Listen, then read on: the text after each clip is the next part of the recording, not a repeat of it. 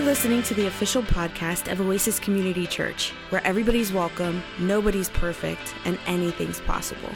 If you'd like to learn more about Oasis, request prayer, or get in touch with a pastor, visit our website at oasischurch.org. Enjoy the podcast. Good morning. It's great to be here with you today, this second Sunday of Lent. I want to thank Pastor Robbie Waddell for inviting me. Robbie and I go back a long ways. We've probably been friends for over 20 years. And I consider it an honor to have this opportunity to share with you. You know, Lent is a special time in the church. We're celebrating that season. It's a time for us to focus attention upon Jesus, Jesus' suffering, and Jesus' sacrifice for our salvation. When we think about that time that Jesus was in the wilderness, when we think about His sufferings and His sacrifice, we don't want to leave out the times of His joy, the times that He rejoiced, those times where He enjoyed the fellowship of His disciples. We do want to recall, though, that this journey is actually a gift. It's a gift from God. The way of salvation is just that. It is a journey with God. We walk with God as we walk towards God, as God is coming for us. Today's lectionary readings for this Sunday sound a constant theme, and that theme is promise keeper. God is the promise keeper, and He keeps promise. And these readings also call us to trust in God, even during our times of difficulty, even though we too shall walk through the valley of the shadow of death. We shall not fear, for the Lord is with us. The Lord guides us. He is there in the midst of those difficult times. So as we look at these scriptures together, I want to impress upon you that God is faithful, that it is God who keeps promise, not just some of the time, not just when we humans act appropriately or rightly, but God is faithful even when we are faithless. God is love, even though we may act hatefully. Our God is a good God, a great God. Our God is the promise keeper. So I'd like you to turn with me, if you'd like, to Genesis. The lectionary reading for today begins in Genesis 15, but actually, I want to go back to Genesis chapter 12. Why? Because Genesis chapter 15 picks up on the theme, a theme of promise, a promise that God made to Abram and Sarai, Abraham and Sarah. But that promise was first given in chapter 12. I don't want you to get lost as we meander through the selected scriptures today. So I want you to know that I'll be focusing first on the Old Testament and those readings that emphasize promise. The promise is about a person and a parcel of property, a place to call home, a journey which culminates into a place of permanence for them. But along that journey, there are going to be problems. They're spoken to, they're lifted up in these verses. Then we're going to shift to the New Testament. We're going to come back to Philippians. And our focus then is going to be the fulfillment of the promise. It too is about a person. It is too the fulfillment, the actual complete realization of the promises that run through Scripture made by God. That person, that Son, is none other than Jesus Christ, the Messiah. And it also includes a place We are looking for a place, a future with God, where we live with God in a way that God is glorified among us and in us. And that place will finally be a glorified earth. That's why our citizenship is not here, but in heaven. And it comes to us from heaven with Jesus, as God acts upon the cosmos in such a way that it is transformed and glorified. And we then get to experience that promise, the fulfillment of that promise. A promise that begins in Genesis 12, a promise that was given in Genesis 3. The promise was given to Eve. The promise is affirmed to Abraham, Sarah, and Hagar. It is also given to David that there would be a Messiah. The prophets of old had seen the promise and declared the promise. The law, the prophets, the wisdom scriptures all speak of this culmination, this grand and glorious day that we also are longing for. But we, like the people of old, can experience, can realize aspects of this promise in our journey. The Lord had said to Abraham, "Leave your country, leave your people, leave your father's household, and go to the land I will show you.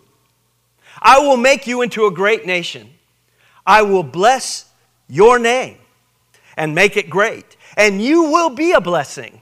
And I will bless those who bless you. And whoever curses you, I will curse. And all the peoples of the earth will be blessed through you." And all the peoples, not just some of them, not just those who are always nice and kind. Sometimes those enemies somehow are also going to be blessed through this promise, through this genealogy that begins. So Abram left. He left as the Lord had told him. Now Lot went with him. He was 75 years. And that's interesting, isn't it? 75 years old. It's kind of an interesting time to have an encounter with Yahweh.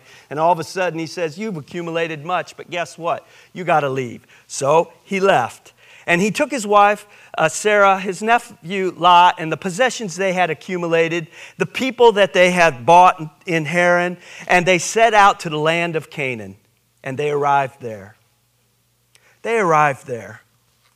We hear about a promise of a parcel of property, a place he's setting out that he's not sure where it is, but he's confident in this God.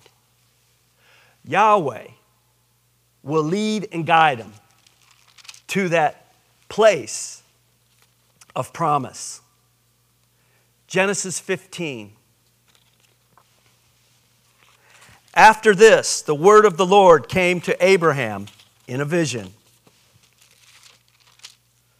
"Do not be afraid, Abram. I am your shield, your very great reward." But Abram said, "O sovereign Lord, what can you give me, since I remain childless?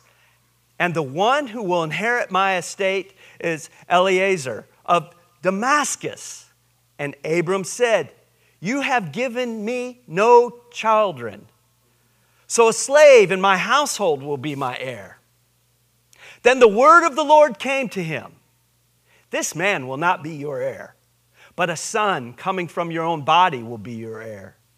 He took him outside and said, Look up into the heavens and count the stars, if indeed you can count them."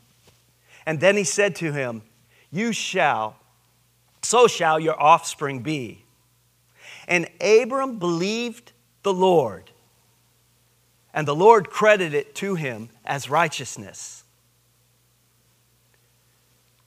Abram also said to him, or the Lord said to him, "I am the Lord who brought you out of Ur, out of the Chaldeans, to give you this land, to take possession of it." But Abraham said, O sovereign Lord, how can I know that I will gain possession of it? So the Lord said to him, Bring me a heifer, a goat, a ram, each 3 years old, along with a dove and a young pigeon. Abram brought all these to him. He cut them in two and arranged the halves opposite each other. The birds, however, he did not cut in half. The birds of prey then came down on the carcasses, but Abram drove them away. As the sun was setting, Abram fell into a deep sleep, and a thick and dreadful darkness came over him. Then the Lord said to him, Know for certain that your descendants will be strangers in a country not their own, and they will be enslaved, and they will be mistreated for 400 years. But I will punish the nation they serve as slaves, and afterwards they will come out with great possessions. You, however, will go to your fathers in peace and be buried at a good old age. In the 4th generation, your descendants will come back here, for the sin of the Amorites has not yet reached its full measure. When the sun had set and the darkness had fallen, a smoking fire pot with a blazing torch appeared and passed between the pieces. On that day, the Lord made a covenant with Abram and said, To your descendants I give this land, from the river of Egypt to the great river of the Euphrates, the land of the Kenites, Kezanites, Kadamites, Hittites, Perizzites, Rephaites, Amorites, Canaanites, Jebusites. In other words, there's a lot of people living in that land. It's interesting that this portion of Scripture begins with an important phrase. The word of the Lord came to Abram. In chapter 15 of Genesis, it appears twice. This is the only place in the first 5 books of the Old Testament that phrase is used. But you will see it used often in relationship to God's prophets. The word of the Lord will come to people like Isaiah, Huldah, and others. The word of the Lord came to him at this particular time. It came. And Abram, well, he's expressing his concerns, isn't he? We've been wandering around here for some time. I've been in and out of some trouble. I mean, I don't think any woman would have wanted to been his wife during these couple of incidents. But anyways, he's here, Yahweh shows up, and what does he do? The Lord reveals, the Lord speaks, and Abraham responds. He responds with a question, and in the question, you can hear the doubt or the concern.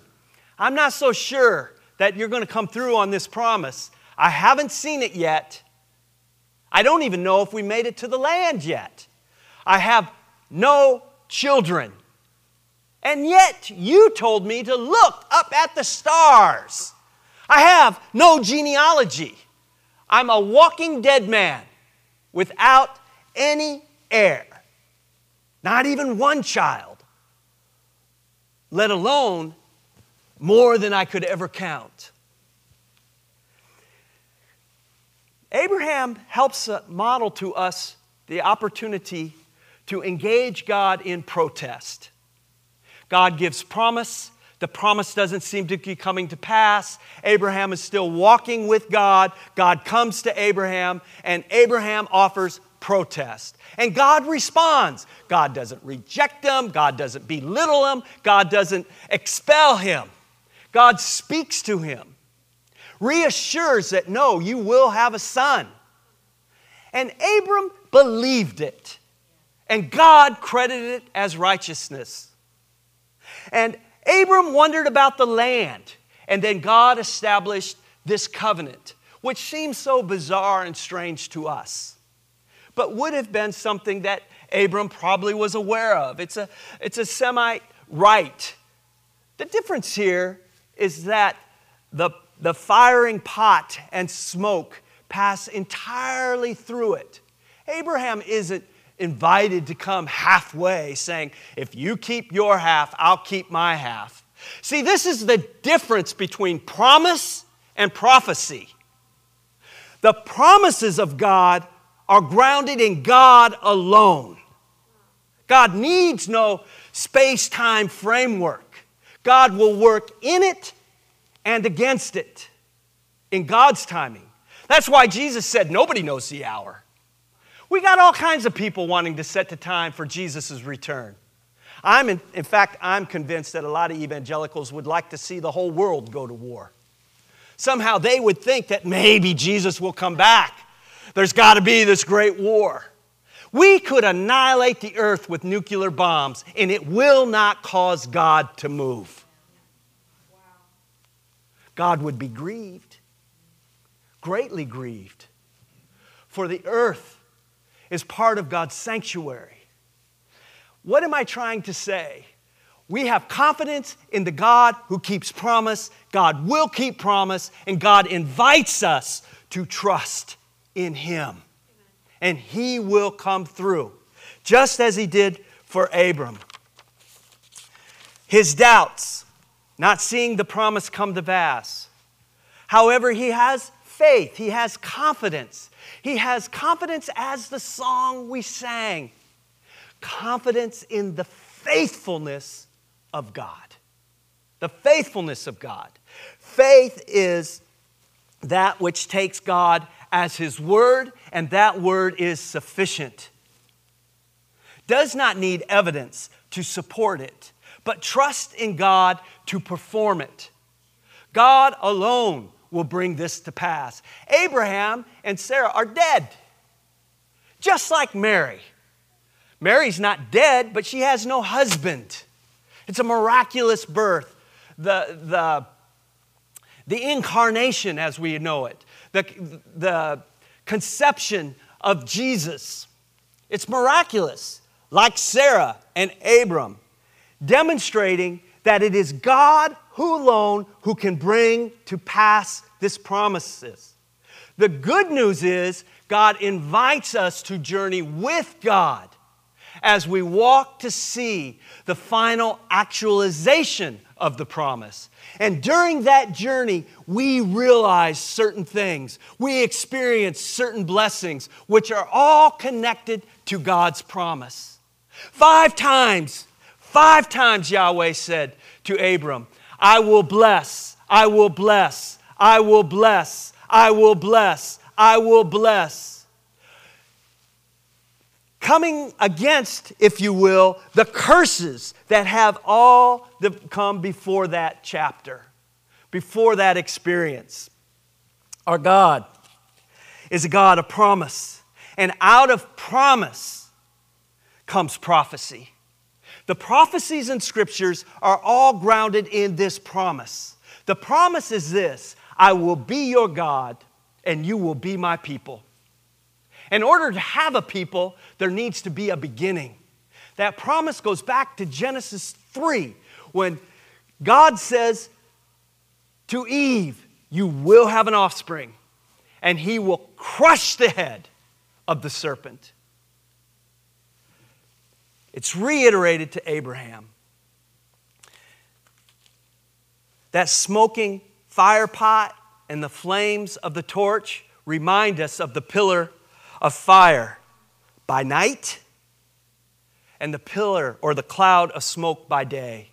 It's speaking of that exodus and then the wanderings in the wilderness. See, in our wilderness, as we journey to the fulfillment of the promise, God promises to be with us. Emmanuel, God with us. God with us, leading us. And so, prophecy, though, is often conditional. If you do this, then I will do this. If you don't do that, then I will do that. But promise is not conditional because it's based on God alone. The promise is that God is going to enter into space-time and address all the problems that humanity has brought about. There is a person There needs to be a genealogy. And there is a place. God wants us to flourish in this journey. God will keep His promise regardless. But we are to trust God in spite of these challenges, in spite of these difficulties. We could look at Psalm 27 quickly. We heard it read earlier. I just want to point out a few verses. Psalm 27:1. Actually, Psalm 27 is a song of confidence. It's a song of trust. The Lord is my light and my salvation. Whom shall I fear? The Lord is the stronghold of my life. Of whom shall I be afraid? One thing I ask of the Lord, this is what I seek, that I may dwell in the house of the Lord all the days of my life. My heart says of you, seek His face. Your face, Lord, I will seek. And in verse 9 we read, do not hide your face from me. Do not turn your servant away in anger. You have been my helper, and do not reject me or forsake me, O God, my Savior. Do not hide, do not turn away, and do not reject. A lot of times in our journey, in our relationships with others, we experience these things. People hide, people turn away, people abandon us. This psalmist is saying, do not do that to me, O God, my Savior, my help. God does not forsake. God does not hide. God does not reject. But sometimes, and many times, God is silent. We have to affirm, like Jesus, those overt times of the joy and presence of God, which sustains us in those times that God seems to be absent. The way of salvation is a gift. The gift is a journey. The journey has a purpose. That purpose is to develop a relationship with God, with one another, to flourish and live, realizing God's promise as we look forward to the final actualization. The resurrection of the dead, the glorification of the bodies, the glorification of God's creation. The psalmist says in verse 13, I am still confident of this. I will see the goodness of the Lord in the land of the living. We will see the goodness of the Lord. The promise is guaranteed because God keeps promise. Our hope is in the one that can create the heavens and the earth, who can raise from the dead. In Philippians 3, we shift now. We see that the New Testament comes in Jesus Christ. He is our Savior.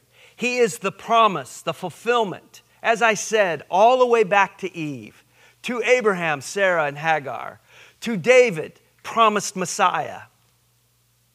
In this way, and only through this way, can all the peoples of the earth be blessed.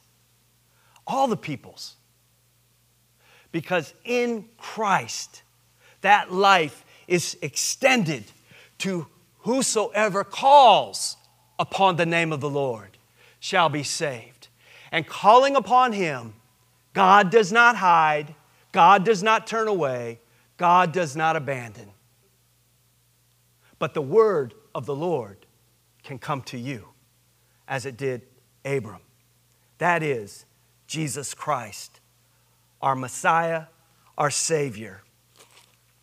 In Philippians 3:17, join with others in following my examples, brothers and sisters, and take note of those who live according to the pattern we gave you. For as I often told you before, and now say again, even with tears, many live as enemies of the cross of Christ. Their destiny is destruction. Their God is their stomach. Their glory is in their shame. Their mind is on earthly things. But our citizenship is in heaven, and we eagerly await a Savior from there, the Lord Jesus Christ, who by the power that enables Him to bring everything under His control will transform our lowly bodies so that we will be like His glorious body. Therefore, my brothers and sisters, you whom I love and long for, my joy and crown, that is how you should stand firm in the Lord.